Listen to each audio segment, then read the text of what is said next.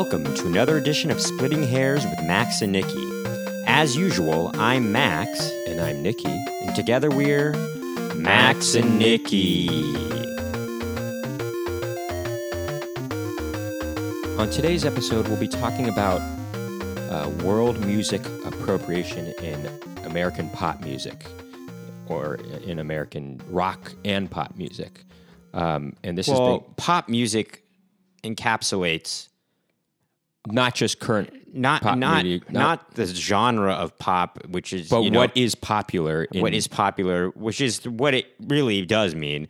I mean, there is a sort of a genre of pop if you kind of think about it in a way. But at this point, where we're at now in music, actually, I think pop music, genre of pop music, there's no real genre of pop music. I used to probably say maybe in the early 2000s and late 90s, there was a certain poppy. Well, even in the 80s, there's certain things that sound poppy. But right today, now, like rap is popular, right? That's so it's just kind of a form of pop music. I feel like pop music now kind of just encapsulates many genres. Right. I don't quite think there's that much of a genre of pop music now. You know what I mean? Does that make sense? Anyway, that's going to be the topic for today. But before we get to that, we got some station business.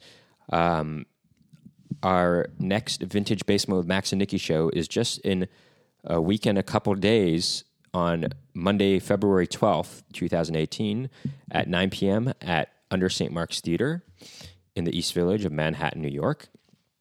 And we got a great lineup for it. We've got Mark Norman, Anna Dresden, Harris Meyerson, those weird guys, and a couple other special guests. Caroline Busa is one of those. And plus possibly another very strong comic as well that is going to be special guest. Hopefully she'll be able to get there in time. But But it's already a great lineup, even without that special guest. And so where can you get your tickets? Because tickets will be going fast, as they usually do. You can get them at maxandnikki.com or horsetrade.info. And you better get those tickets while you still can. Anyway. Is there anything you'd like to mention before we get going with this topic at hand? I guess the Oscar nominations came out since we last talked, and I just kind of think, wow, this year is really not. I haven't seen every movie this year, but I just kind of. This might be a pretty weak year for film in general. But it's not that weak. It's just that a lot of the, I guess, good movies this year weren't even nominated for Best Picture. Some of them were. There were a lot of nominees. I was talking to my friend Matt about why they decided to start making. I think when Avatar was nominated for Best Oscars, that's the first time they had Best Oscars. You says for Best Picture. That was the first time they started nominating more than like 5 or 6 or something like that. And he said the reason was, so now it's like kind of, they can choose between like 5 to 10 or something like that. And I think there's 9 this year. And he said the reason for that was the year prior to them doing that was when Dark Knight could have been nominated and it wasn't nominated. And a lot of people were kind of up in arms about it because they thought that movie, though it wouldn't be a typical movie that would be nominated, people felt that it was such a good movie that it should have been nominated. And so that's the way you started seeing other movies included in that list that weren't typical of what people might perceive as being a Best Picture, even though including Avatar, even though our opinions, that movie, The Dark Knight, is not Best Picture worthy. It's actually not a great movie. The only thing that is redeeming about it is Heath Ledger's performance, and he did win Best Actor posthumously, supporting actor, right? And he should have actually. But you know what I learned recently? I can maybe. I'm not sure. Maybe I can maybe understand a little bit why people thought it might have been a Best Picture, though. But, you know what I'm saying? Got it. No, but there's so many bad things about it. I don't want to get into it because we're not talking about The Dark Knight. But here's another thing, though. The problem is, Avatar was nominated the next year after that, and that was an awful movie, straight up. But did you know what I learned recently about Heath Ledger's performance and his death? What's that? Is that I just apparently Michelle Williams came out recently and said that his death was actually due to suicide. It was a suicide. Really? And it apparently, I mean, I got to research this more. I should have done that before I'm talking because I hope I'm not misspeaking here. But this is what I heard, and apparently this is true, is that he got so into the role of playing the Joker that he actually started feeling guilty about basically punishing good people, which is what the Joker does in the movie. He makes these innocent people kind of go through hell, by having Batman try to choose between killing, some prisoners or some, killing some innocent people. Anyway, he started feeling so guilty because he got so into the role of the Joker that it was affecting his real life, personality. And he got into a serious depression over it. And I don't understand. So in other words, he started feeling... He felt like... It almost had a reverse effect. Like, he felt so bad about what he was doing in his fake movie role that he started feeling... He felt like even the slightest bit... Even if somebody started feeling slightly bad and that was a good person, he started feeling bad about that. No, he felt so guilty about it because he felt like he actually put through people through that, Oh, in his real life. Yeah, and that... And why? And why would like in other aspects of his life? You mean? No. In real life, and he thought it was almost as if aside from the movie role, he had done that. I have to look into it more, but it's almost as if he couldn't discern between what was reality and not. It's almost like he thought that him being the Joker was real, almost basically. I think I don't know, but. Whatever it was guilt caused by playing the role of the Joker that ultimately led him to killing himself. And this is actually another topic we should be discussing at another time, I suppose. Method acting versus other types of acting. And I'm talking about American method acting. American method acting. Well, what we mean by that is Lee Strasberg method acting. Because there's other people can call method acting. This is what happens when you get too into a role, and I think that's a problem. Actually, method acting. My overall thought on that is that it is a problem, and that even though it gets the job done, I feel like that it becomes less acting and it becomes more kind of you just being psychologically, psychologically harmful to you to be able to be doing that kind acting of thing, anyway? Acting is like acting should be pretending, Well, yeah, that's your opinion of it. Mine too, but I'm just saying what is when you say should, what does that mean? That's your opinion, but anyway, so to play a role means you're playing something else, that's not you. And it shouldn't...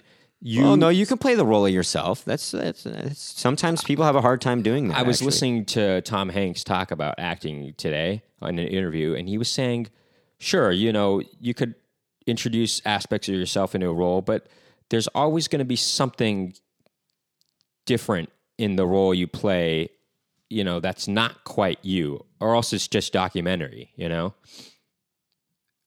what I'm saying, Max? Not documentary, but maybe biography.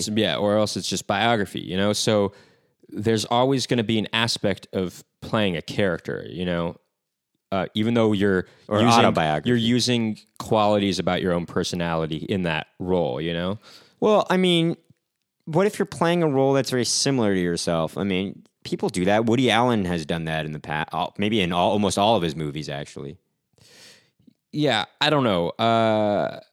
But those things aren't true. So he does have to, like the things that happen in his movie aren't true. They're fake. Right. And so in that sense, he's got to get into the character or in the mindset that these things aren't real, or he has to make it believable on screen while understanding as an actor that they aren't real, Because when you actually cross that line, when you actually start believing that the things in the play or film that you're acting in are real, that's a problem. And that's maybe what happened with Heath Ledger.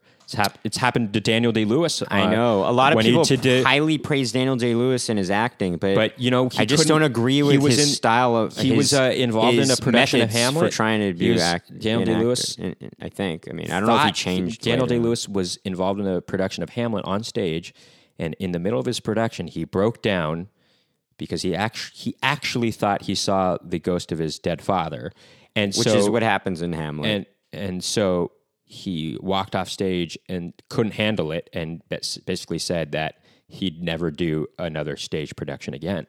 And that's a problem. If you can't move on with the scene, and aren't there other there's a problem. Aren't with there other your acting style? Right? Aren't there other stories of him in My Left Foot having to be carried to the set? Oh yeah, yeah. In fact, because he wanted to be in the role. I mean, that's ridiculous. In Lincoln, when he was playing Lincoln, he was playing Andrew Lincoln. You know, the actor. No, sorry, I don't know who that actor is. He's in The Walking Dead, but just kidding. I don't watch that. Anyway, he's also in Love Actually, but never seen it. You've never seen Love Actually?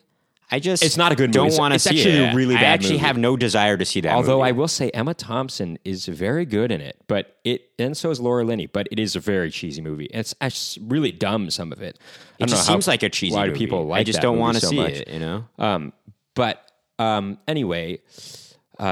Maybe I have a little desire to see it just because other people, Daniel Day-Lewis, have said they liked it, but I just don't. I just want to prove to myself that that I won't like it by watching it in a weird. Anyway, have you ever thought about that? About watching the movie? I have. You only see it because your natural inclination to hate the movie is you want to prove that by watching the movie. That's the thing. What happened with Lord of the Rings? Actually, I eventually watched the trilogy, even though. I thought you liked the movie. I did not. I thought you said you liked the first one. I did not. Or the second one. No. There's some major problems with the second one. I thought you said there was something you thought. There are some there's engaging aspects of all the films, especially the third one. But there's some major cheesiness going on in all of them, and some plot holes, especially in the second one. That I'm like, why did they choose to take this out? Because from what I understand, that kind of plot hole is not in the actual books. But I mean, those books. I've read the first book is so boring. When you say take stuff out, by the way, it's interesting to know how much the studio has an effect on these big movies. I mean, it really sucks because the director, his name is being put on stuff, and the writer has put his or her name on it. Or their name. That's what happened with the latest Fantastic Four movie. Well, let me finish. The director. Let me finish. Can I finish? We get what you're trying to say. No, but it's a too bad because they put into this work. You put all this work into it and their vision, and then the studio might say, okay, we get no, we got to do this. It happened with the Fantastic. No, I was going to say. Can I just say something? Gravity. No, it happened with Fantastic Four. The latest Fantastic Four movie. The director, a week before it was released, went on Twitter and said, the latest installment of Fantastic Four could have been a good movie, but the studio decided to make it bad. He directed it himself, but he came out against it because Wait, did that come out He recently? basically disassociated himself with the film. Yeah, it came out in 2015 or something. Well, also Gravity, there wasn't. Who's the director? Guillermo del Toro? No. Oh God. When are these? God. Oh my God. Scratch it. Edit it. Who's the director again? No, it's Alberto Unuzzo. No. God, get out of my head. No, Max. It's Oh gosh, it's Cuarón or what's his name? Oh God, Gabriel. No, it's Oh man, A B C D E F Conchero. G H I J K L Horatio Sands. N O Nunez. Max, you're not helping. P Q Alfonso Cuarón. You already passed that. I know, but I got it. Anyway, did you know this? basically every year since Gravity. No, let me finish the Gravity. No, every year since Alfonso Cuarón, right? Was that his name? Yes. He wanted there to be not really any music in it to really kind of depict what's being in space and the loneliness of space is like. Because he even has Did a you quote. actually read this though? I thought you told me that. I know, but somebody told me that, but I remember having a hard time finding the actual quote. Oh, maybe this isn't true. But if that did happen, and because there's a quote in the beginning that says, you can't hear anything in space or something like that. And it would have been cool if there wasn't really any music in the thing. But they actually overused But they overuse music instead. Anyway, did you know that every year since Gravity, a Mexican director has won the Oscar for Best Director? Did he win it? Oh, except for last year. Did he win it? Damien Chazelle won last year. Sorry. Did he win it from Gravity? He did win it from Gravity, and then Alejandro Iñárritu won the following year for Birdman, and then he won the following year again for The Revenant. Wow, he won it 2 years in a row. He did, and then Damien Chazelle won, the following year for La La Land, and then this year it's probably people are thinking it's going to be Guillermo del Toro. Has he ever? He's never won that. No, he hasn't. For what is it called? What is it called? Shape of Water. Shape of Water. I have to see that still. Anyway, what I wanted to say about what's his name, Daniel Day-Lewis, is for the movie Lincoln, his family would come to set and they had to refer to him as, Abraham Lincoln, and had to talk to him as if he were the president. Abe, Mr. President. Now I was listening to Martin. Ridiculous. I was listening to Martin Freeman, who's an English actor, in classically, stage. An English stage actor too. English actor. And he was talking about how he's like, when I'm playing a role, if I have to play like somebody with an accent, an American accent, I stay in that accent after when the film is not rolling or when I'm off stage, just so I don't lose the accent. He's like, that's a different thing. But he said, I'm not one of these guys that has to be that character off stage or off screen. He's like, I'm my normal self. I just stay in this accent because the accent thing is more of a muscle thing. You're like, your muscles get used to doing an accent, and so you want to keep it that way, for the remainder of the film. Wait, what is he in again, though? He's in The British Office. He's in right. Sherlock. He plays Watson. He's in the Fargo series, the first season of Fargo, and he's in, he's in lots of things. He plays, Isn't he in a movie or something? He plays Bilbo Baggins in The Hobbit. That's right. That's what I'm thinking about. He plays Bilbo Baggins. Wait, isn't Bilbo Baggins also a little bit in Lord of the Rings or no? I don't remember. Well, I don't know. I read half of The Hobbit. I read The Fellowship of the Ring. Let me tell you what. I got to see, The Hobbit was actually movie. not boring. Boring book.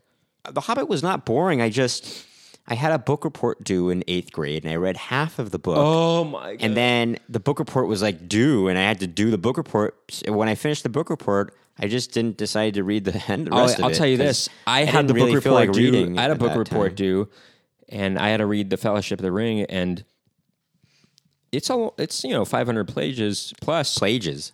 And I read it in 5 days because I had to. You read it in 5 days? I did. I totally did. Straight up did. Because I remember it was due. We went to Big Bear, actually. Or not Big Bear, but whatever. Maybe it's Big Bear. We did go to... And we had to read Was it Big Bear, actually? No, it might have been another... maybe it was I basically had to read 100 pages a day. And I had to do that. And it was... God, it was frustrating, It was like... God, it was so difficult because it's such a boring book in a lot of ways. I mean, Elrond's Council, ugh, God, that chapter, ugh. Anyway, you're already boring me with your conversation. Anyway, a little bit less conversation. Anyway, let's get to our topic at hand here. So the appropriation of basically world music into pop music. Now, what sparked our interest in discussing this today?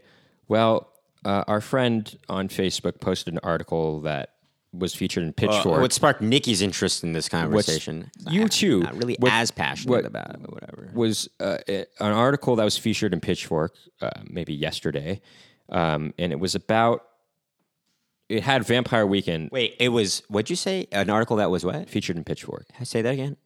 Featured in Pitchfork. Featured or futured? What'd you say? I said featured. I thought he said futured. Anyway, why would I say that? Because you have said that in the past. No, I have past. never. You said that in the past, not the futured. You idiot. Why would I say that? That's so stupid. Because you mispronounce I've never done that. I've never done that. Yes, you have. No, I didn't. And if you're talking about when I say roof, well, instead of roof, well, Kyle MacLachlan said roof. I heard him in an interview. I'm not talking and I'm about like, that. It can be said as roof. I'm not talking about. Anyway, so I didn't say it can't be, but I'm like, where are you from? You're clearly not from my household. whatever. Anyway, so the article had the members of Vampire Weekend on, that was the main photo. And it already kind of sparked my interest because I do like Vampire Weekend. I really do. Me But OC. The headline was something like hearing the music of my father in Vampire Weekend, something like that. And basically, the article has to do with how the songwriters in Vampire Weekend have appropriated. Not just the songwriters, I would say the whole band. The whole band has appropriated the sounds of African music in their own music, and how that Vampire Weekend was kind of like a leader in the trend of indie pop bands doing that, and they still do that bands today, till today. And the writer goes on to explain that when she first heard Vampire Weekend, it brought her a lot of joy because basically her father was a big producer in Africa, or not in Africa, but for African music, and he had a label that was devoted to producing records by African artists, and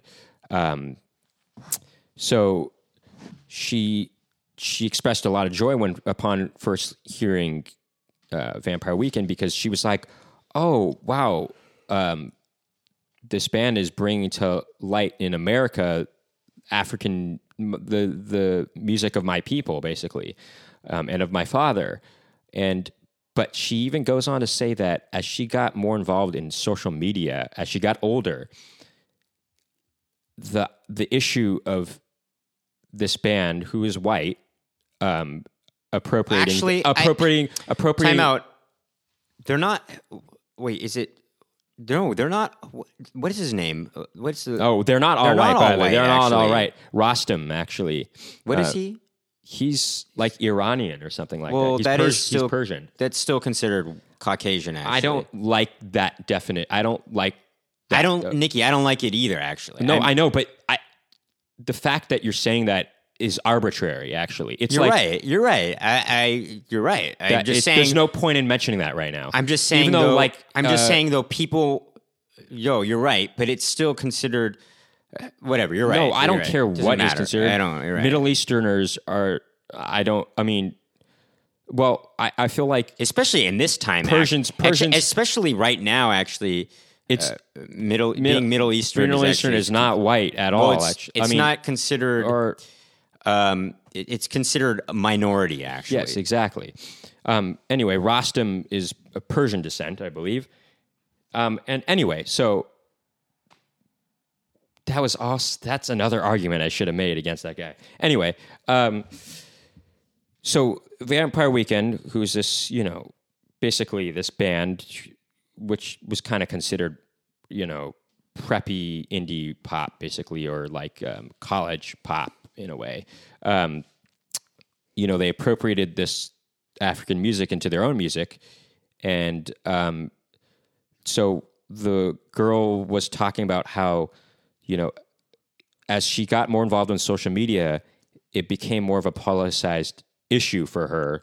And she couldn't help being influenced by the politics that go on in social media, which is a problem on social media. Well, it can be a problem. It can be good but too. it also because it could raise awareness, but it also is a big problem. It also because you see a lot of like social justice warriors that are maybe narrow-minded, overly that become narrow-minded. And they're overly, and they become narrow-minded in their progressiveness, and they're not. in other words, they're not really that. They're not very pragmatic about anything. Right, actually. right. They become very narrow-minded and stubborn. Actually, yeah, that's the problem. Less progressive. Actually, right, and that's the problem. They're not really open to actual. They're trying to be progressive, but in the attempt to be progressive, they become less progressive. That's right. That's right. But anyway, so if she's and closed-minded by her or narrow-minded, getting and both sort of,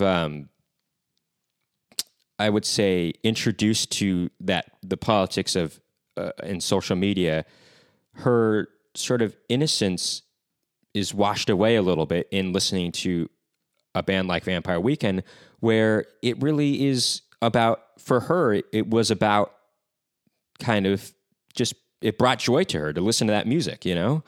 And so I think, and that's ultimately what a band like that is trying to accomplish, is bring joy to people, millions of people, you know? Music is not always intended to bring joy to people. It can bring sadness, but I think it's intended to bring a connection. It's intended to bring a connection that speaks beyond words, you know. Or there's the words. There are the lyrics in it, but that I think it brings a connection that intended. Well, the connection intended to relate to everyone. The intention, the relationship that it has to somebody should ultimately be one that, or the feeling that someone feels, is not something that they can get from mere words, but rather, you know what I'm saying? Yes, I get you. Anyway, so in the end, she talks about how she started having a problem with the idea that were these white bands that, she didn't have a problem that they were white bands. It was just that they weren't basically outwardly naming the influences that were, you know, that have influenced their band. The influence that were what's the word I'm looking for, that were pervasive within that community of indie pop and indie rock in America, but those artists that they were being influenced by weren't outwardly named, you know, and she had kind of mixed feelings about it, but ultimately she decided in the end that it was okay. And I thought the article ended on a good note, because she talked about how the intention of that kind of African music is not about naming the names. It's about just bringing joy and serenity to people. And so if the music of Vampire Weekend and other artists like them are bringing joy and serenity to people, then the influence of the African music is doing its job, and she felt good about that. What? I'm trying to explain this. But you keep talking. Anyway, so I had a few problems with this article, because, first of all, what's the point? If she was okay with it in the end, then what's the point of talking about it? For me, by introducing the article,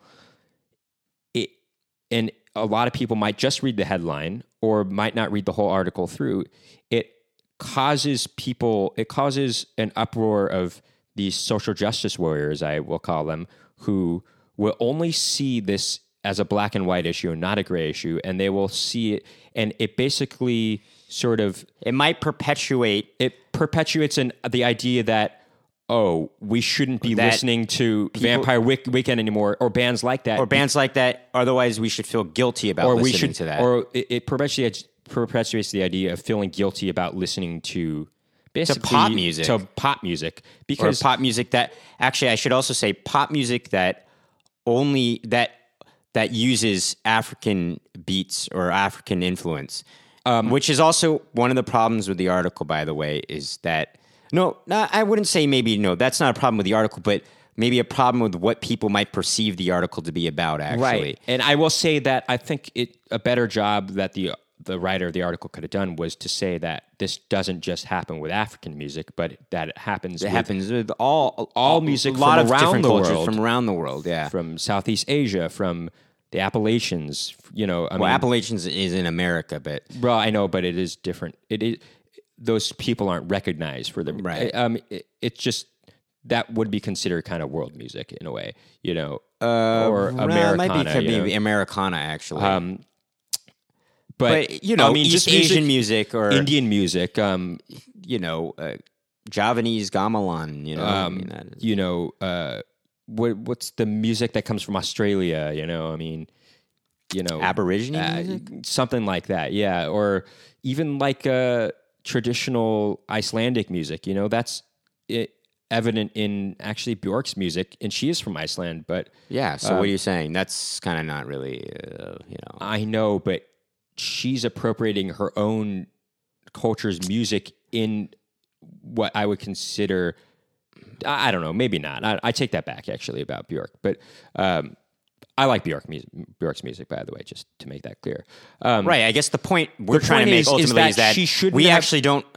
I don't have a problem with appropriating styles.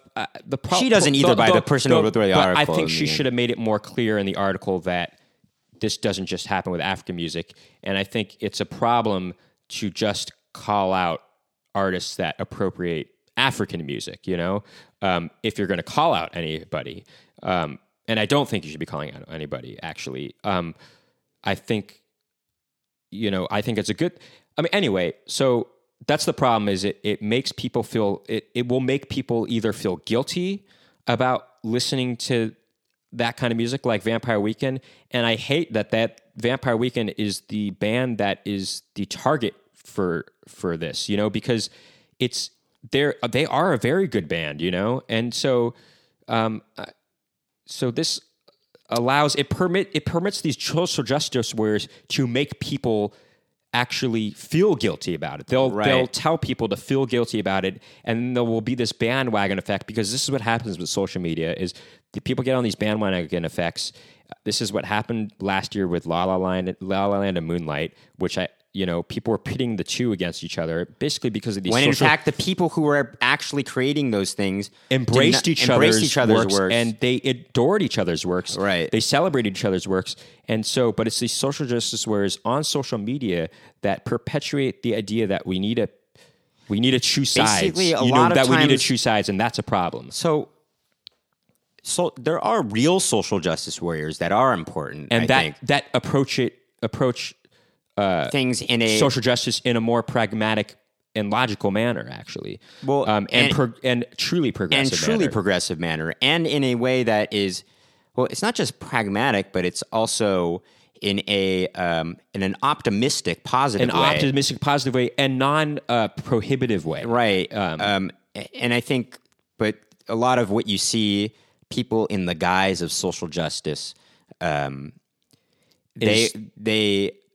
will talk about prohibition instead of... They'll be very judgmental and negative towards people. Right.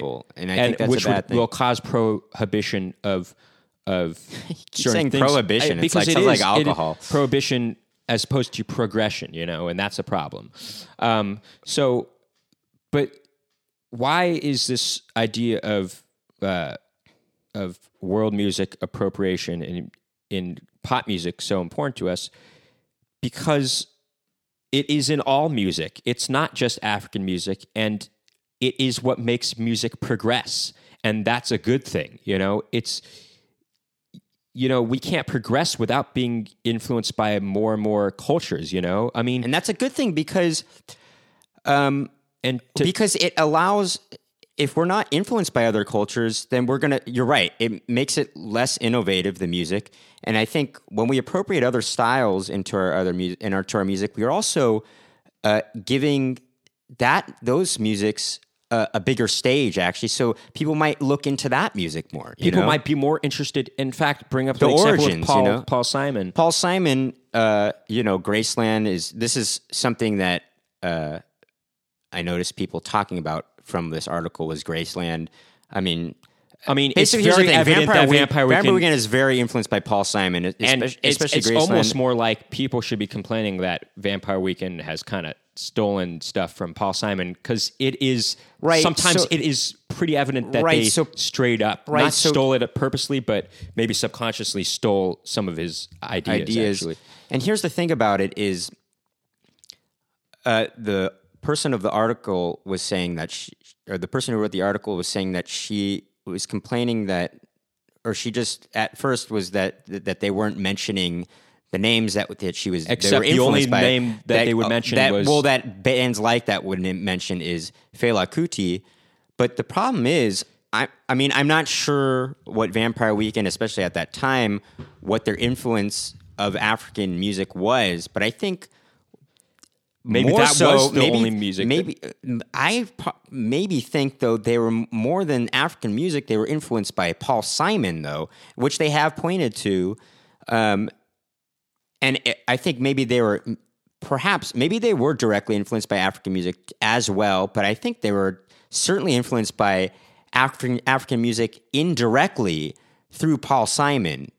So, in other words, by the way, Paul Simon did create a bigger stage for, what was the band that he would use that he used in Graceland? What was the name? Lady something or another.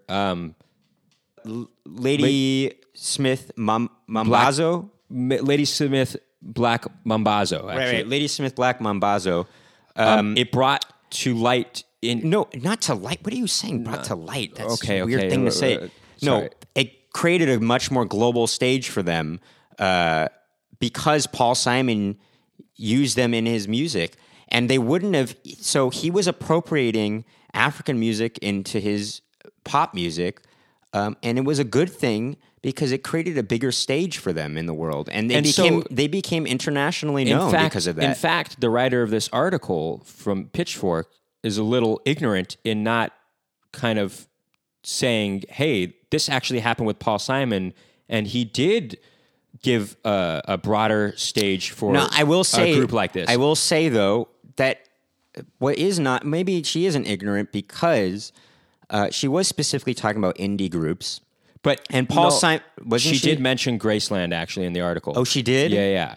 In a negative way? No, I don't know. I can't remember. It it is ignorant then, because he clearly was pointing to his influence on his music. But I mean, it's also clearly so if you're listening to Vampire Weekend or if you're listening to Paul Simon, I mean, it is evident that African influences are at play. So if that's the case, then you can just choose to seek that stuff out yourself. Yeah, you know what I mean? If one was truly interested in knowing about the world music that influences these bands, then they would choose to seek it out themselves. Now, here's the thing about... Let me just say the argument against that. Can I just say the argument against that? Can I just finish the thought? Okay. Can I just finish the thought? And... So it's because you made me lose my train of thought.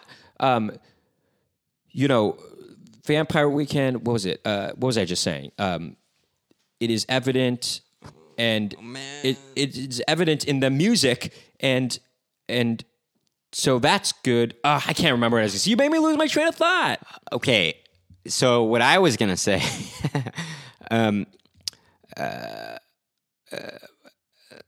The argument against that, though, is...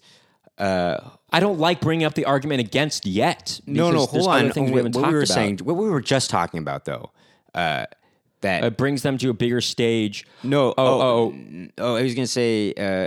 an argument against them seeking out... They can just kind of listen to the music themselves and figure out, this is African influence. The problem with that is...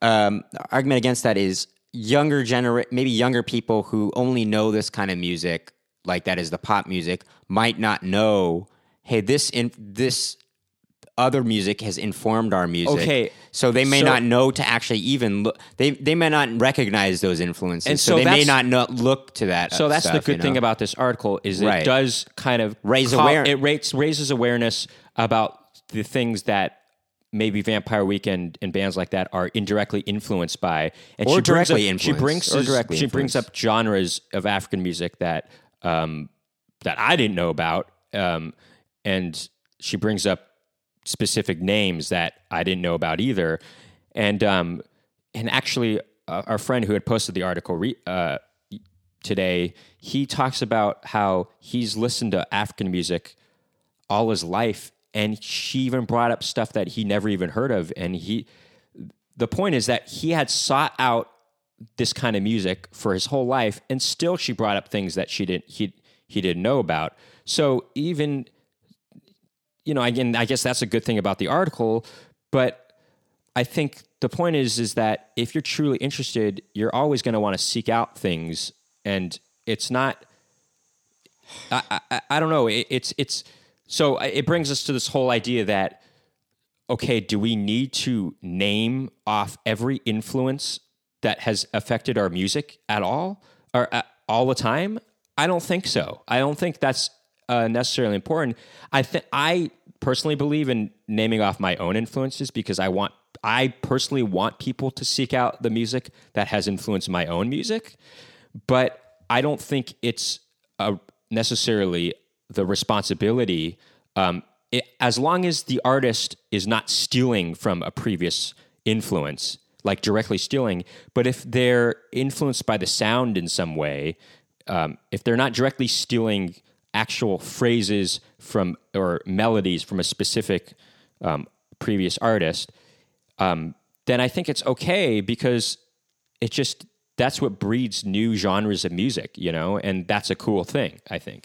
Right, know? and I should say, what's his name again? That the dum bum bum bum. He was a rock and roll guy. What's his name? What? I mean, what are you talking about? That's so unspecific. Bo Diddley. So here's the thing about Bo it, though. Diddley. The another problem I had with the article, though, was that she was singling out indie rock, indie pop bands that have been influenced by this music. But here's the thing. This has been happening in pop music throughout history. I mean, not just these indie pop bands. And I know some of the people that were, that liked the article or some people that I've seen comment on it, who are kind of seemingly these kind of social justice warriors, were saying they were kind of making it a race thing, actually, and saying that, well, these white boys get all the money and they're not talking to, and leave these black people in the dust. First of all, here's the thing: this should not be a monetary argument, and because they're not stealing actual melodic phrases from. Well, okay. I mean, if they were, then yes, the artists that influenced them should be monetarily compensated or recognized for their influence. But if that's not happening, then that's not the right argument for this article. Right. And I don't think that was the argument for the article. But here's the thing: it's not just white artists, though. Actually, that appropriate. It's black artists too, and I mean, a lot of hip hop artists sample music from around the world. In fact, a lot of hip hop artists sample past American music, jazz a lot. But that's okay, and they don't outwardly, name the names who influenced it. In fact, I just read an article that I don't think this is a good argument, by the way, about what you're about to say. Why? Because you're going to say that Hall & Oates has been sampled in what? No. The one song from Hall & Oates has been sampled in over 11,000 hip hop songs. Okay, that's great. But the Hall & Oates has had much success in their lives. I know, but that's not the point, though, because the writer of this article even says that the musicians that influenced Vampire Weekend, the African musicians that influenced Vampire Weekend, are popular in their own communities and countries. So if they're popular within the circles that enjoy that kind of music, then shouldn't that be good enough? So but I will say that Hall & Oates have enjoyed international success. Okay, that's true. But that's not because of that's not necessarily a race thing. That's more because America has such a large influence over the rest of the world. Not just music, but America in general. But I will say your argument and stands... American music, rock and roll music. Your argument stands in that hip-hop music that comes out today, a lot young of kids, generations won't know about Hall & Oates. And so I guess the whole point about this is not... The whole point of the article was not about monetarily rewarding the people that have come in the past. Although... They are going to have to be... They will be because sampling rewarded. is a different thing. So maybe it's not as good of an argument because sampling is actually taking from the artist's previous work. Exactly. It's not a good argument in that sense, but it is a good argument in that the point is, I think it's more recognition, though, that she's talking about. And I think those artists won't be recognized, Right. Because a younger generation... Not monetarily speaking, but just recognized. Recognized... in a just really just kind of a knowing basis, like knowing who that previous artist was. I want to cut what I just said out because this last little teeny bit. Why? I feel like we're stuttering here. Oh my God, Max! I can't cut out every single thing. Yeah.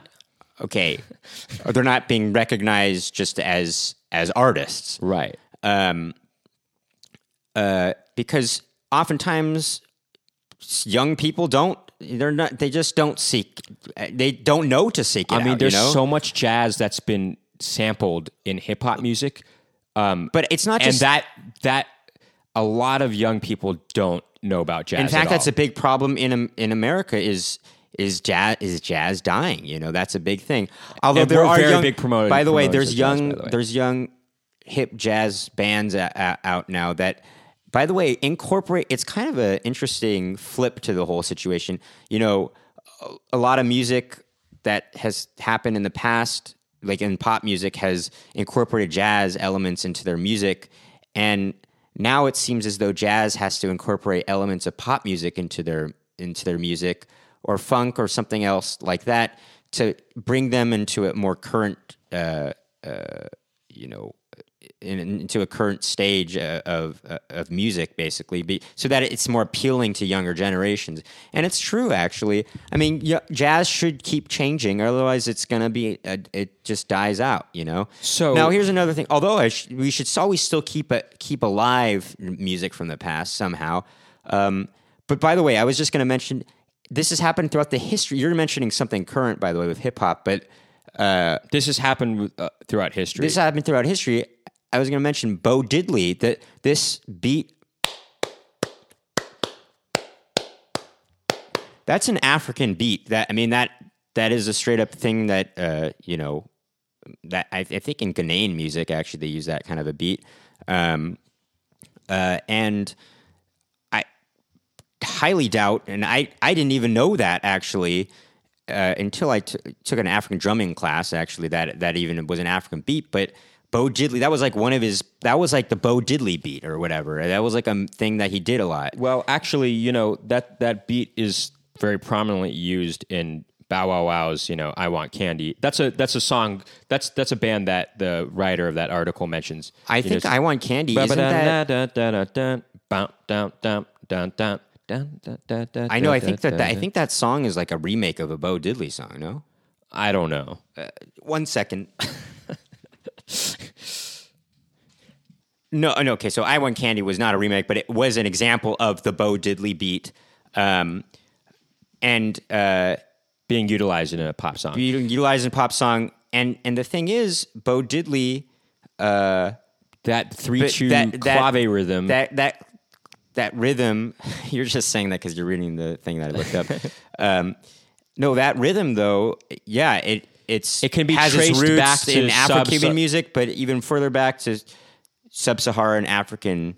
Afro-Cuban music. It says actually. That's why I said that, but even further back to sub-Saharan African music traditions, such as Ghanaian music. So really, it's a genre, it's music from one country that's influencing music from another country that's influencing an older genre in America that influenced pop music in the 80s, And that stuff I know, but I mean, whether or not he got it from Afro-Cuban music or if he got it from African music straight up, it could be. The point is, disputed. I mean, a band like who knows where he got a band that? like Bow Wow Wow may not even recognize. First of all, that it's even the Bo Diddley beat that they're quoting. I'm sure they are for sure. Why do you think? Yes, I am. What are you talking about? That kind of Bow Wow Wow. That kind of rhythm has been used a lot, and so, I know, but I think a lot of people recognize that as because even this Wikipedia article on Bow Wow Wow, that song said this is a prominent example of the Bo Diddley beat. In fact, so I know maybe they did know. I'm learning this right now from you, actually, that this was the Bo Diddley beat. You didn't know that? No, and wow, fact, that's funny. That's crazy to me. In fact, I've jammed out to that kind of style. I've known about that beat for aeons. I know the beat, and I've used it in my own music, but I was not aware that was the Bo Diddley beat. Wait, you've used that in your music? Well, I mean, I've used it. I mean, I've known about that kind of rhythm. It's a pervasive rhythm. It's pretty ubiquitous, you know. Well, it's not ubiquitous, but it is. In rock music, it is. You know, it's not. No, not all music. So it's not. But it's used a lot. And my point is, like, no, I mean, it is pervasive, though. Yeah, I wasn't. I and myself was not aware of this, you know, and that's okay, I guess, because I'm just creating new music based on stuff that I've heard before, you know. I mean, or not based on stuff that I heard before, but based on stuff that I've been influenced by, you know. Now, again, if the artist's goal, one of their goals, is to, you know, pay homage to all of his or her influences, that's a good thing, and that is something that I try to do. Actually, I like to talk about all my influences, right down to video game music. Actually, sure. If truly if we were truly talking about just naming the names, then video game music is very popular. You know, I mentioned this to Max earlier, but the themes to Super Mario Brothers and Zelda have been heard worldwide. Yet, how many people can actually name the composer that wrote those pieces of music? It's Koji Kondo, by the way, just so you know. But sometimes they're celebrated in their own communities. Nobuo Uematsu, who did the music to a lot of the Final Fantasy music, he's not particularly well known in America. He's known by a subculture. He is in sort of niche markets. But he's a niche communities. He's a superstar in Japan, in his own country, and so I think he's more than satisfied with that, you know. And so, as long as his music is being enjoyed, I think that's good enough, you know. Right. I mean, this begs the question: is it important for an artist to be recognized or their art? Interesting question. It is. What's more important, the artist being recognized or the art being recognized? I think it's more important for the art to be recognized. Well, we could talk about... Is it necessary for the artist to be recognized? No, but it's nice. I think perhaps, though, in certain cases, because someone might want to get in touch with that artist. We could talk about how this has been going on throughout history. I mean, look no further than Bach. You know, he was not appreciated or monetarily recognized necessarily for his works during his lifetime. But it was not until maybe a little bit, but definitely not to the degree. It was really not until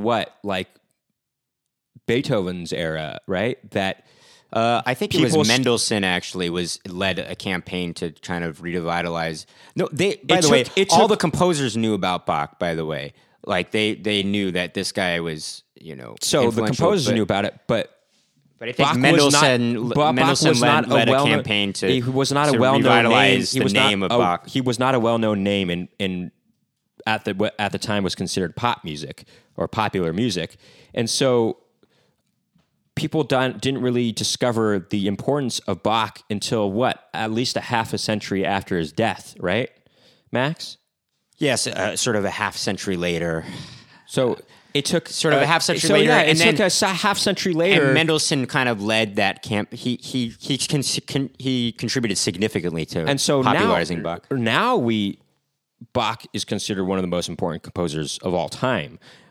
Yet I will argue that some of his stuff is used, or some of his patterns or influence is in even Vampire Weekend's music, you know? Yet a normal kid listening who only knows about pop and rock music, they won't even know about that, or even, unfortunately, care to know about that kind of stuff, about classical music. Well, they don't even, because it's not about that. It's just, it's not centuries old. It's not about that. They don't even realize to know about. They don't even realize that they should know about that. You know what I mean? Or even I should say not should, but they don't even realize that something is being influenced, influential. Or on that even music. the lush string arrangements that end that first Vampire Weekend album in The Kids Don't Stand a Chance. I mean, just having those orchestral string arrangements. That really speaks the truth. The kids just don't stand a chance. Sometimes they don't. Maybe, no, I'm just kidding. But, there's obviously influence from string orchestration. I don't know. I mean, I don't even know what would be the direct influence of that. But well, here's the thing. But pop music uses string arrangements a lot. All music is influenced by other music in one way or another, and it. Which just brings me to the point that it is postmodern. Modern music is postmodern in that sense. But we also don't. If I had to name all my influences, I'd be blue in the face by the time I'm done. It's blue in the balls, actually. He'd be blue in the balls, too. There are also certain things that I'm subconsciously influenced by, and I possibly wouldn't even have known that on a conscious level that I was influenced by that. That's what I just said about Bo Diddley, the Bo Diddley pattern, Well, that's Nicky, yes. No, but that's what, just as an example, I mean... Well, no, that's different than what I'm talking about. That's just you being unknowledgeable about that. I'm saying on a subconscious level, I might have incorporated something into my music, and I didn't even realize that, in fact, I guess I was influenced by this song. I didn't even think about that, I mean, especially because Max and I sometimes have studied a lot of music in the past, and we know a lot about music in general. And so... Well, you didn't know the Bo Diddley beat. I know, but I know who Bo Diddley was. I just didn't realize that he kind of sort of created that rhythm, or kind of... Well, he popularized it in America. That rhythm. And so, we know a lot about things, and so we are, in turn, influenced by a lot of different kinds of styles of music, especially jazz music. But some ordinary person, not ordinary person, that's kind of insulting, but some average listener of rock music might listen to our band's music and think, they're especially influenced by 60s pop rock music, which is true. But there's a lot of other influence going on. There's a lot of other influences going on, especially bossa nova music. And Bart Davenport. For Nicky. But there's also a lot of jazz influence. I mean, I use a lot of 9 chords in my music, which is kind of a jazz thing to do, And so, because we come from a jazz background, we started off as jazz musicians. And so maybe... Okay. The idea about that, the fact is, but I don't think it's necessarily important, because it might be boring for fans to hear that. I mean, true diehard fans might want to listen to that if they are actually musicians themselves, but they don't want to hear about me adding 9s to my chords to give it more color because it sounds more jazzy. Necessarily. Here's another thing about. But it is something that does influence my music. Here's another thing, though. I think, that woman was talking about.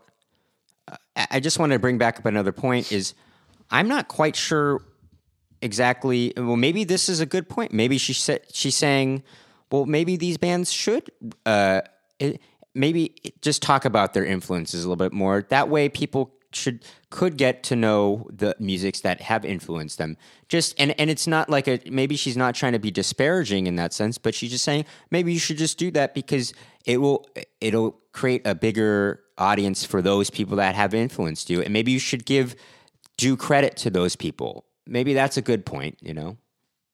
Yeah, that is a good point. But the thing is with Vampire Weekend and bands like that, I'm not quite sure if it's any one band or group that influenced them. It might just be those rhythms and those instruments that influenced them. Right. No, I think that's the what thing it is. It's like, I think they might not even be aware of the names. The names she's talking about.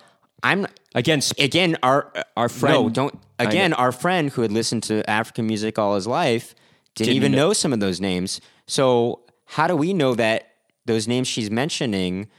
How do we know that whether or not those specific names influence Vampire Weekend? And how do we know? So we just don't know.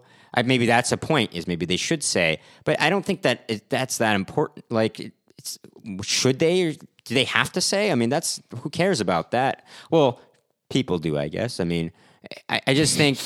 Well, just another point though is, it does take I think especially in our society, in America, I mean, this is generalizing here, but in order for those musics to be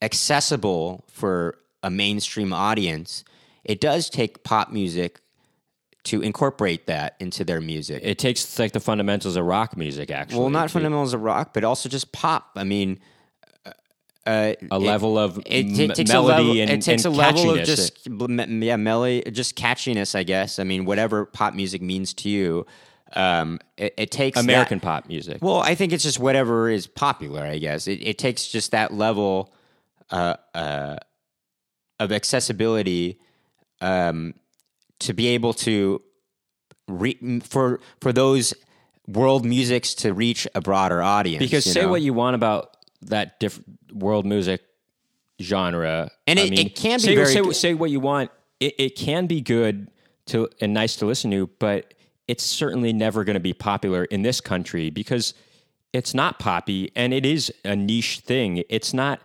the most accessible kind of music there is. Well, maybe that is a change that should happen. Why should it happen? Well, though? I mean, we shouldn't force it to happen. If it does naturally, then that's fine. We shouldn't. But here's the thing about radio stations, for instance. I mean, just in the landscape of how music is disseminated, we don't readily disseminate music from other countries, or that world music, I mean, we do sometimes if it's poppy enough, I guess, like from French, I will argue that if it is popular enough... What's their name? The robot guys? Daft Punk. Right. Daft Punk is like one of the biggest groups of all time. But again, their music is very influenced by American pop music. But they're electronic. That was a very French thing, actually. They're actually... Yeah, I know, but they're very funky, and they almost sound like disco and funk music. That's what their music sounds like. I know, but right they now. do have. You can clearly hear electronic music. That's not even the point. But I mean, if you look at a band, if you look at what's his name, Psy, who came out with Gangnam Style a couple years ago, that was like the biggest song that year, and it's from South Korea, and so that had this level of poppiness that. That's not what I'm saying, though. That's not my argument. My argument is... I don't know what your argument is. My argument is producers in America and radio stations have a certain way.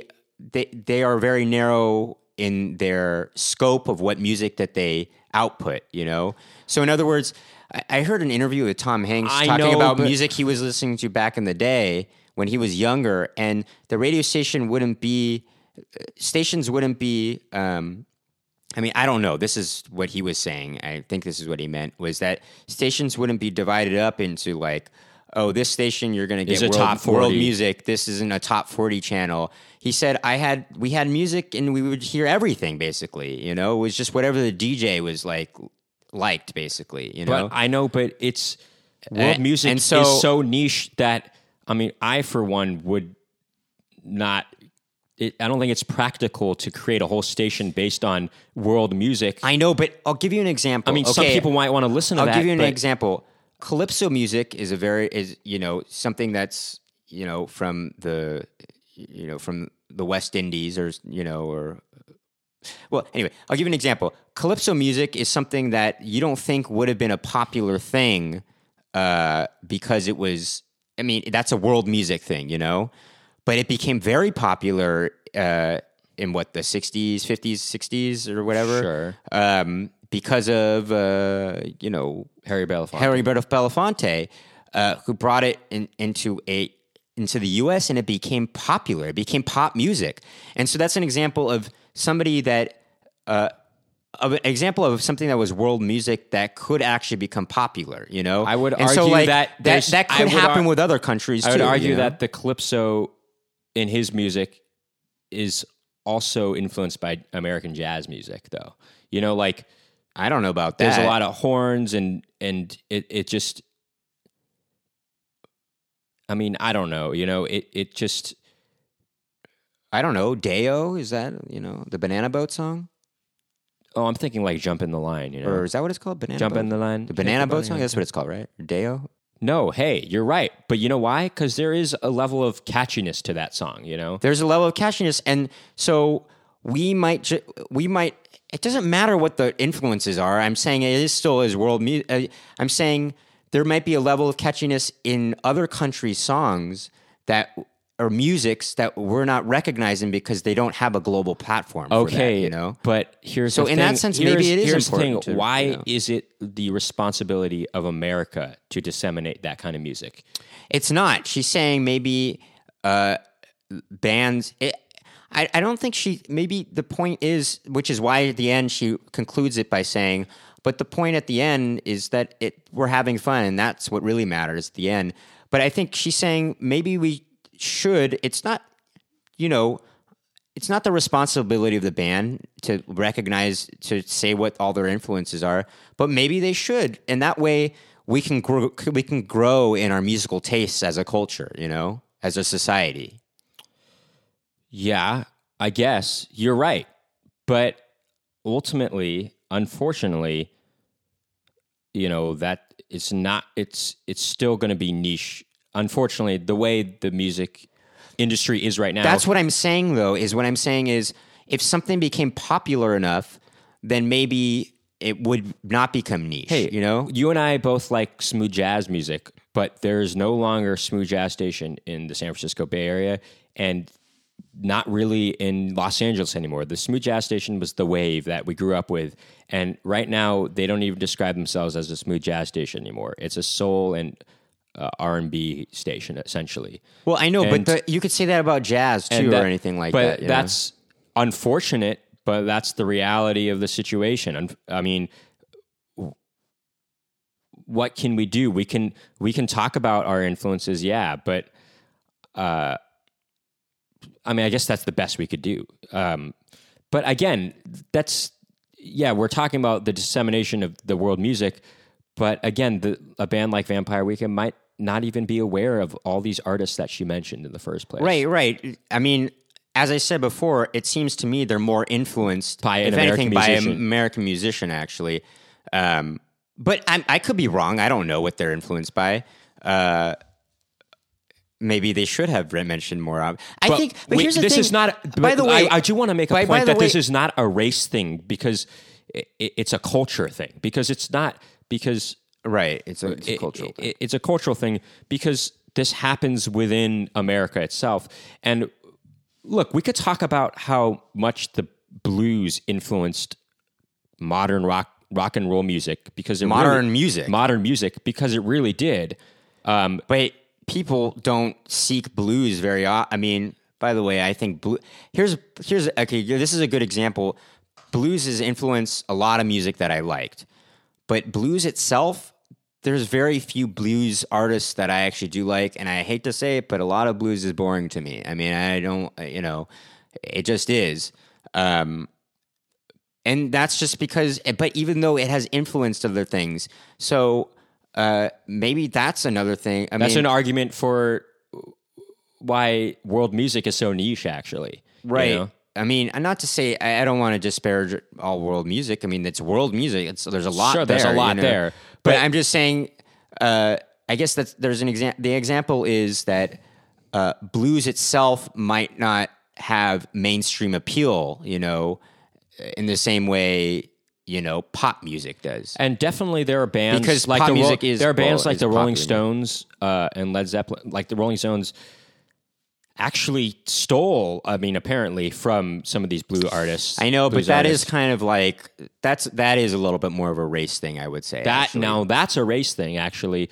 But I mean, will that's say, like, these white musicians. But you know what? But I will I'll say tell you this: they I'm did not it- even that into the Rolling Stones. I don't really like the Rolling Stones that much. Right. I guess the difference there is also, it's not just a race thing, too, by the way. I think part of it is they obviously performed it in a certain way and manner that was youthful and lively for and they people. incorporated it into pop music, essentially. Right. But I will say, And we do recognize the pioneers of rock and roll music, like Fats Domino and although my friend actually pointed out. God, why am I forgetting him? St. Louis, Chuck Berry? Chuck Berry, yeah. Well, here's the thing. I think, our friend actually did point out, though, that Fats Domino died recently, actually.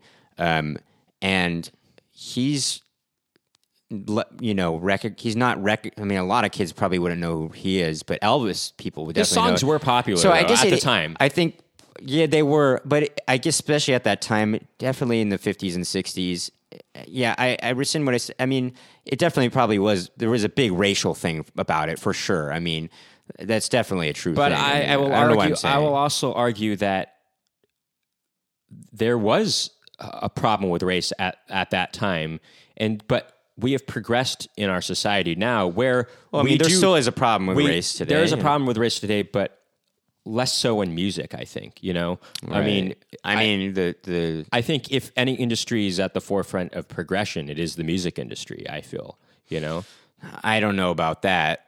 Why?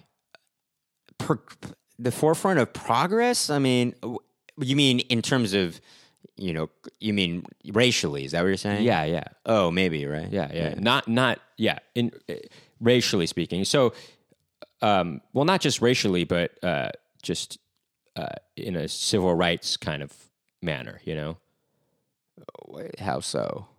Not just race, but dealings with sexual identity and things like that. Oh, maybe you're right. Especially that, actually.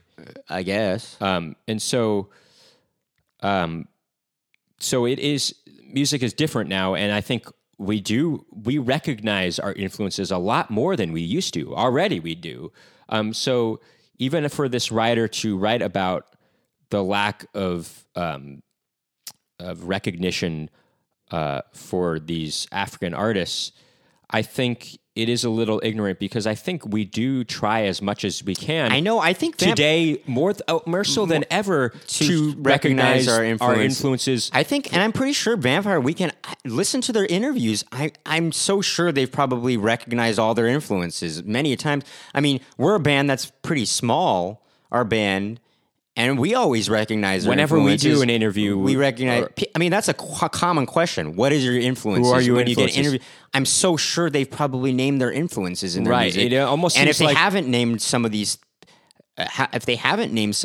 African groups that the woman mentioned in the article, likelihood is they never heard of those people. Right. That's such a great point, Max. That we're not an extremely popular band. Our band, Little Person. Yet, in every interview that we've done, whether it be a write-in interview, we're always asked, who are your biggest influences? And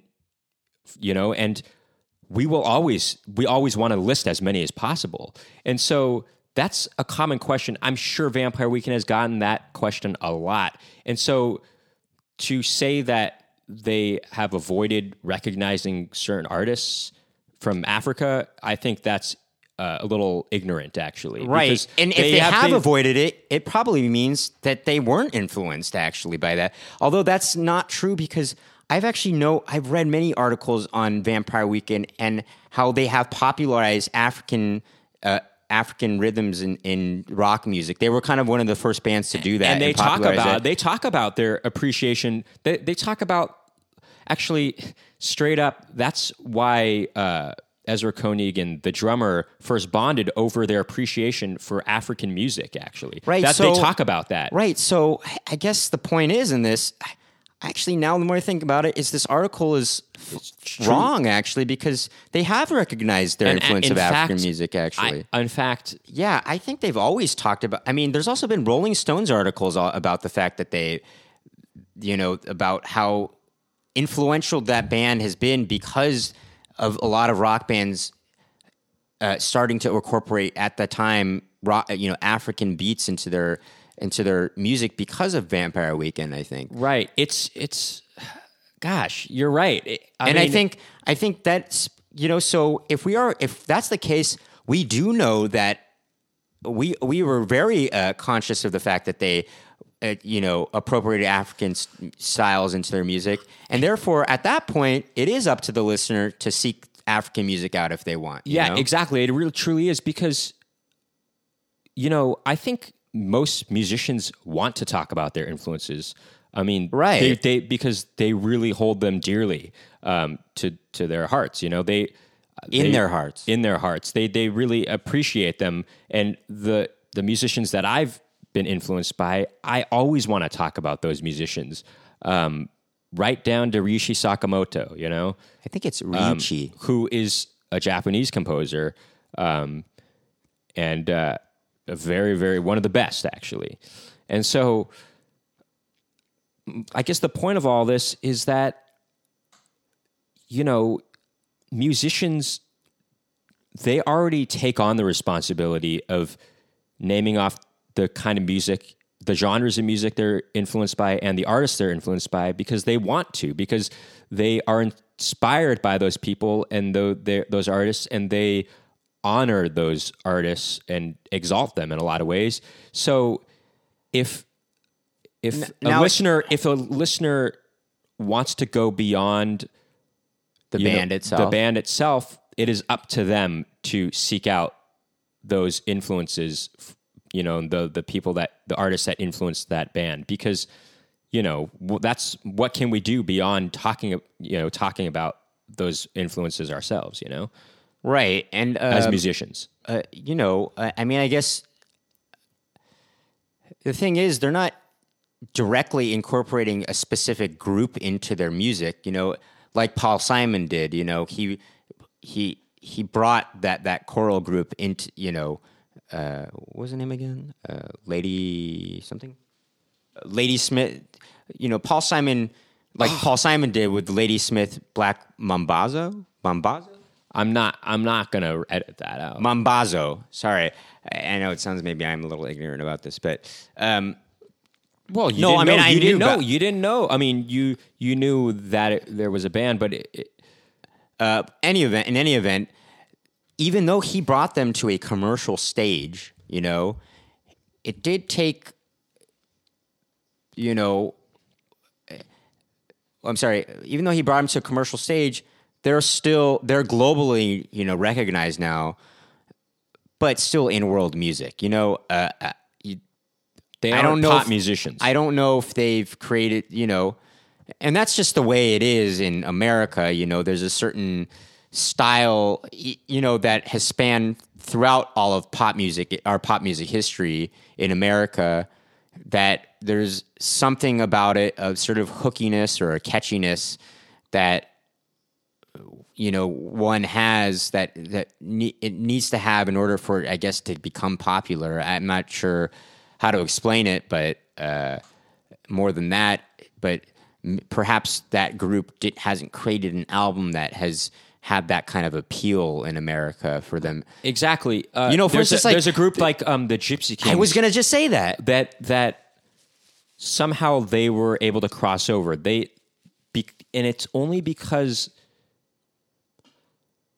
there's a level of poppiness to their music. There's a level of poppiness to their music. I don't know what that is. I mean, it would involve going into a deeper discussion on what pop music is and what it entails, and we don't really have the time on this episode of our podcast to talk about that. Right. But there is a level of poppiness in their music that was able to achieve a mainstream appeal. Right. Even though that kind of group would certainly not be able to get popular. Music. It's like pretty much Kind of. It's sort of It has flamenco music. where are the Gypsy Kings from?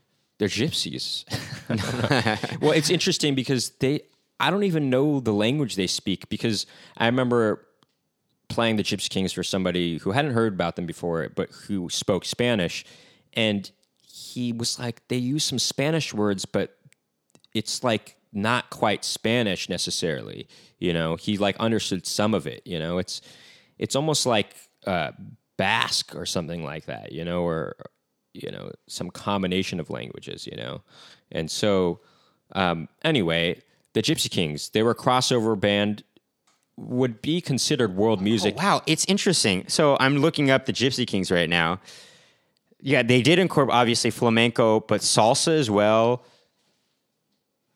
and pop music. So they combine genres, actually. And you know where they're from? They're from the south of France, actually.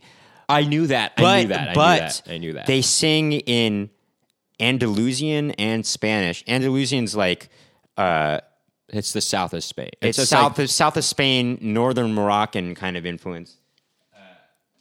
Andalusian. And a lot of their parents were from like Morocco and Catalonia. Max is trying to look this up on his computer right now, but he doesn't have glasses or contacts on because he doesn't wear them, unfortunately. He can't even see that. I guess they're called the Gypsy Kings because their parents actually were Spanish gypsies that fled Catalonia, actually, to France, interestingly enough. So, anyway, the Gypsy Kings, they combined... During the Spanish Civil War. Here's an example of a group that combined different genres, and they created music that crossed over and came into the mainstream across the world. They're an internationally recognized band, yet we had to look up just now the influences that were involved in their own music. We didn't know the genres that influenced their own music. I knew that flamenco music was involved in pop music. And maybe Spanish style. Well, that is flamenco, but I guess it's called Catalan rumba, actually. Okay, you didn't know that, but now you know that because you looked it up, because you actually were interested to seek that out. But it's because of this But discussion, I think it's a beautiful thing in general that we were able to just enjoy the Gypsy Kings for what it was without knowing the subgenres that had to do with that band, that influenced that band. Right, there's nothing wrong with that. It's a beautiful thing that all these subgenres created or influenced this group to make some beautiful music, and that's a great thing, I think, That's a pretty neat thing.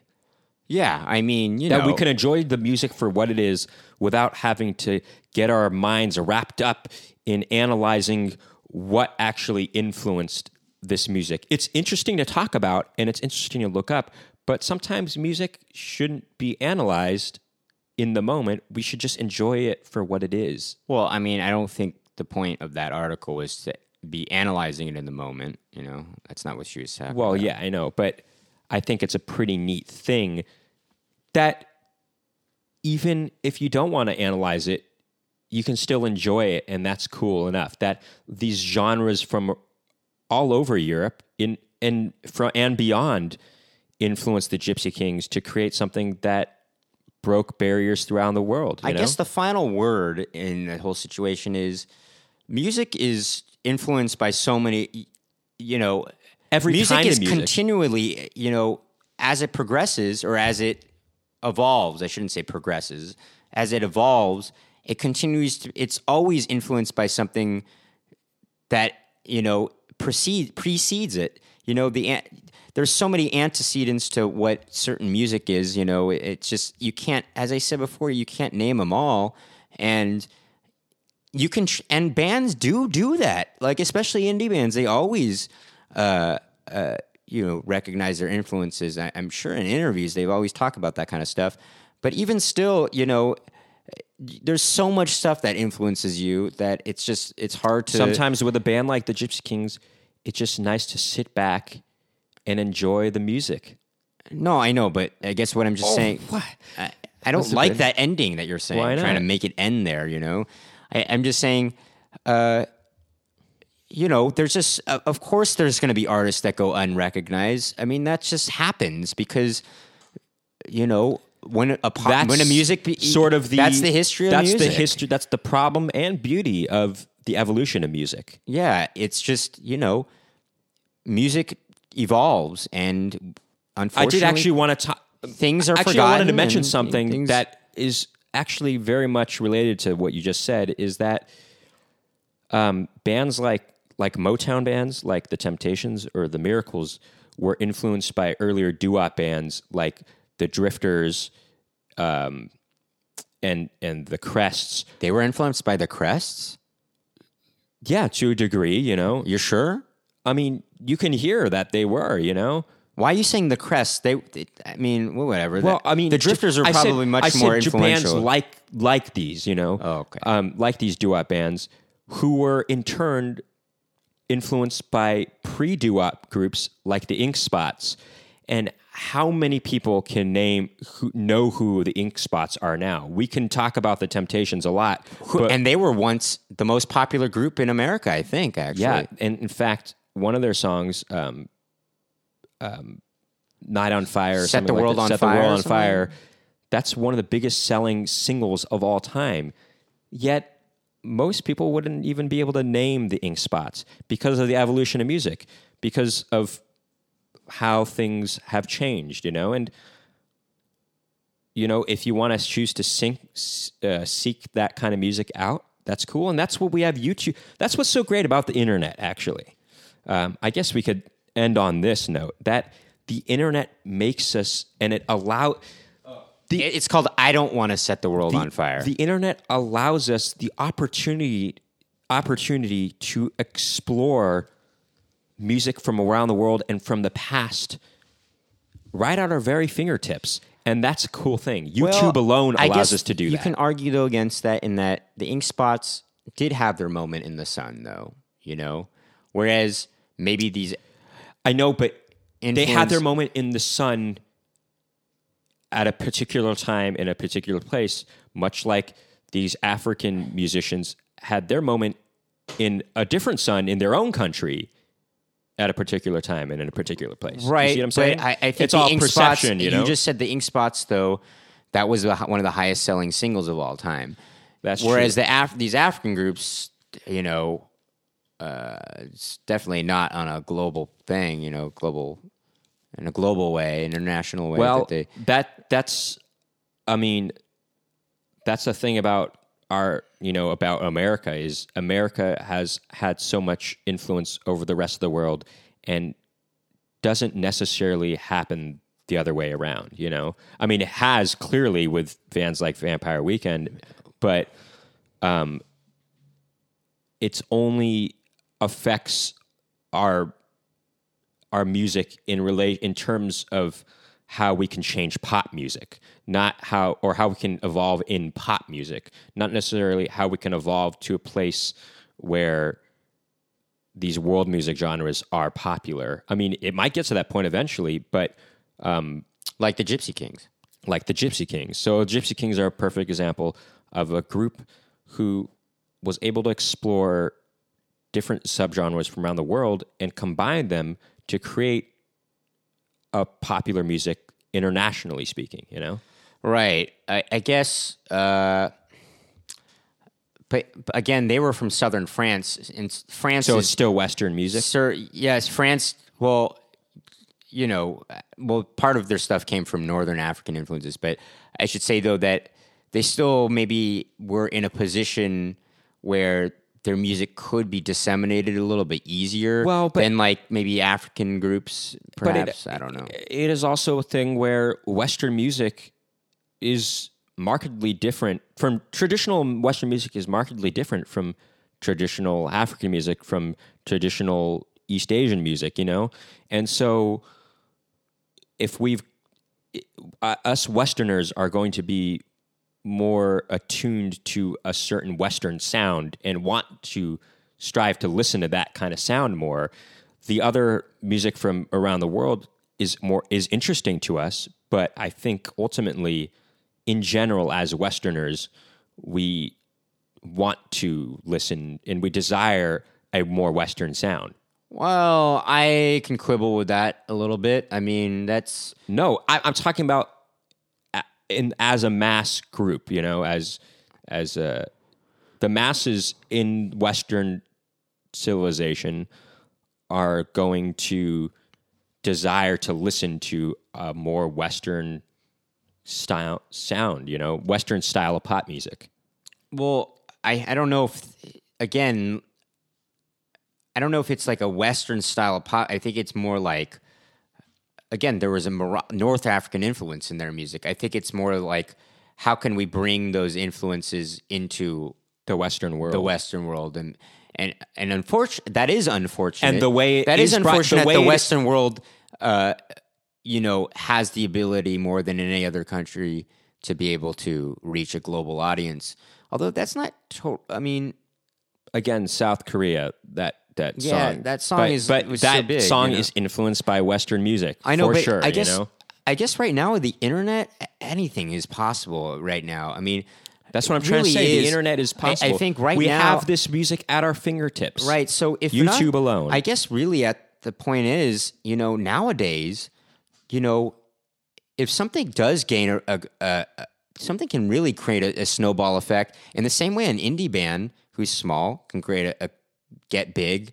So can a group from Africa can get big. If it does have an appeal enough, a mainstream appeal, then they would be on a global platform. Basically, we have all this music at our fingertips on our computers, and if we're truly interested in exploring genres from around the world, we will do it because we have YouTube and things like that. And I think that's a pretty neat thing about the internet. Any last word about that, Max? Yeah. Well, no, we do have everything. We should end this episode because it's getting really long. We do have everything at our fingertips, but it's not just that. It's that we have the ability to much more in a much easier way to disseminate our music to everyone else. This world music is so in other words, this world music is disseminated very much so on the internet. That's exactly what I'm trying to say. God, were you not listening to me? No, you just said we have the ability, but we don't just have the ability, it is done. I know, that's my point. I'm saying because it is done, then I guess there really is no... If it were actually appealing enough to people, then they would listen to it and it would get more popular. But maybe that just goes to show you, at least in maybe the Western world, our ears are not, or in the rest of the world outside of Africa, maybe those bands...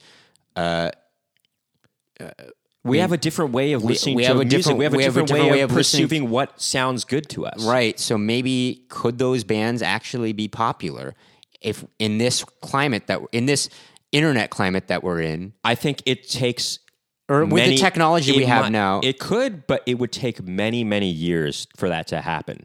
No, but I guess what I mean is it would take the changing of how we perceive what good music is, Right. So in other words, in the same way that right now a song like the Ink Spots would not be able to get popular now because it doesn't sound fresh. Like an appeal. It doesn't sound like a fresh, appealing thing to people. No, I don't like to say fresh because that's subjective, but I think a song like that wouldn't be popular now because it's not what young kids are listening to. It doesn't have a mainstream appeal. In that same way, maybe certain world musics that are disseminated on the internet, which have the ability to be popular, that it's capable of being popular because it's out there. The reason they aren't popular on, internationally is just maybe because that's just not what's in right now, Yeah, but I'm not really talking about what's necessarily in necessarily. It's more like our Western ears perceiving what is good. That's what I'm saying. Not just as what isn't popular, because the Ink Spots... No, that's what I'm saying. I've heard the Ink Spots in TV shows and movies because we still appreciate and think that sounds good. So what? We still hear African stuff in movies and stuff like that. I know, but I mean, it depends on the mood you're trying to set, obviously. But I think actually there are certain times in Western music where if African music had the ability to reach a greater audience, I think when Graceland came out, and it has, reached a global audience, but definitely not as much as Paul Simon himself, because there is something that, as you said, our ears are attuned to a certain way of how we perceive music. It's the same way that how we think maybe a commercial music would be, I guess. It's the same way that Javanese gamelan, just the tones that sound appealing to them, or that are appealing in that culture, is different from the tones that are appealing in Western music. Right, and we may like those sounds, but because we're in the West, we're influenced by other kinds of music. We're going to use those sounds and not just use them, naked as the way, with the way they're intended. We're going to appropriate them in gamelan and we're to combine them with our but we're going to combine them with our own music and create something that even could have that. We keep talking about that would have a mainstream appeal, that as if we're creating it for the people, but it's not that. It's that we're creating it because that's the way. Because that's what sounds good to us. That's what sounds good to us personally, because we grew up with Western music. So certainly, if you grow up in the West, you're going to grow up with Western music. That's just the way it is, And so, with that said, it's like, well, of course these things are going to be appropriated in a certain way, and they're not going to just be. Well, I don't know. You can cut this part out. No, I'm not going to cut it out. I don't know what. Why? Why do I cut it out? Well, I guess I don't know what my point was really at the end. I kind of just want to take that back. But. Okay, so in the end, music is constantly evolving, and genres from around the world are being appropriated into our music here in the West, in Western civilization. Oh, by the way, you didn't mention Babyface and Madonna, by the way. You didn't say that. Just wanted to mention that. In Take a Bow. In that song, Take a Bow, there's East Asian music influences that are being appropriated in that song in particular. I mean, okay, that's just an example, though. I know, but I just want to say that example all the time. And I know, right? But it makes it sound, cool, and it makes it sound appealing and beautiful. But it also takes a level of American poppiness to make it appealing too. So, well, yeah, maybe to that writer who was Babyface, Kenneth Babyface Edmonds, right? And while the actual music he was appropriating he might have thought that was appealing to him, but he maybe didn't identify with that solely. He identifies with a whole myriad of different types of music. He was writing for a particular artist. That's too, true. That's true. Anyway, that's a different story. But anyway, I guess the point. What I'm saying is, let's end this. I know, but I'm saying is, for instance. Well, Max, let's not come up with a for instance anymore. End this, okay? Okay. Look, music is constantly changing. It's constantly evolving, and if we want to seek out what's influencing the evolution of music, we will do that. It's very easy to do that now. It's very easy to do that now because it's at our fingertips. It's on our computers. It's on the internet. And that's it. That's my story, and I'm sticking to it. And those artists themselves are more than capable now more than ever to reach a wider audience, and more than ever before. Sometimes they are not as capable, but they are more than ever before capable of doing it. That's right. Well, these groups that she was mentioning had recording careers, they're so capable. They are more than capable. Actually. And yeah, exactly. And well, if they're still alive, I don't know. The musicians, the Western musicians themselves, like us, we want to talk about our influences. So our job is already done, and it's up to the listener at that point to explore. And I implore you to explore. I implore you to explore. I implore you to explore. And Max, let's just end this. I just want to say, why do you have to do this? Explore. If you disagree with anything we say, please comment and let us know. Maybe you can change your minds about something, or maybe we overlook something. We try to be as pragmatic as possible about approaching these maybe what might seem like controversial subjects. Like this is a lot. It's not a black and white issue. This is not a lot of gray. And as we did, I mean, we kept going back and forth on this, and playing devil's advocate here a lot. So maybe we missed a point. Maybe we missed something that you would want to bring up. I mean, we don't want to keep, as Nikki wants to finish this podcast now, so it's like, well, we should. This is going on a long time. So maybe we missed something. So please comment. In the meantime, though, we implore you. To comment, and we implore you to explore. Instead of depending on the artist to do the work for you, take initiative. And explore yourselves. We implore you to explore. Thank you for tuning in to another edition of Splitting Hairs with Max and Nikki. Tune in next time.